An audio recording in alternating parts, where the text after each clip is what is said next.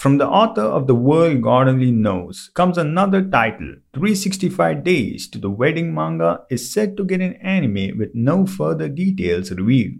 The story follows Takuya and Rika, who are co-workers in a travel agency. They're both single but don't mind it since they're introverts with fulfilling lives at home. Unfortunately, their job is looking to staff an office in Siberia, and non-married employees are the first to be considered. Rika is desperate to avoid the transfer and goes to Takuya with an idea. If they pretend they're getting married in a year, they can stay in Tokyo. The only problem is the two of them barely know each other. Are You Really Getting Married is a series that depicts a somewhat realistic portrayal of adult romance, featuring flawed characters, making it more relatable to readers, as the story follows their journey of whether or not they will successfully keep up the pretense. The realistic vibe is brought about the characters who are initially both socially awkward, making it hard for them to properly interact without just overthinking things. But as the story progresses, both characters grow and develop as their fake marriage forces them to confront their feelings and insecurities.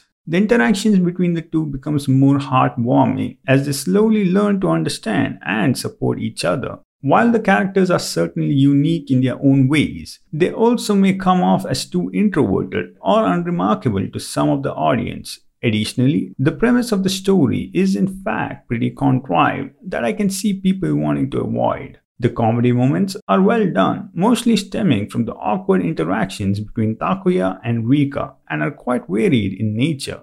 Overall, 365 Days to the Wedding has a story that bounces from dorky awkwardness to tackling more serious life-related topics, making it a feels-good series perfect for those who enjoy a fluffy rom-com that still tackles serious topics in an endearing way.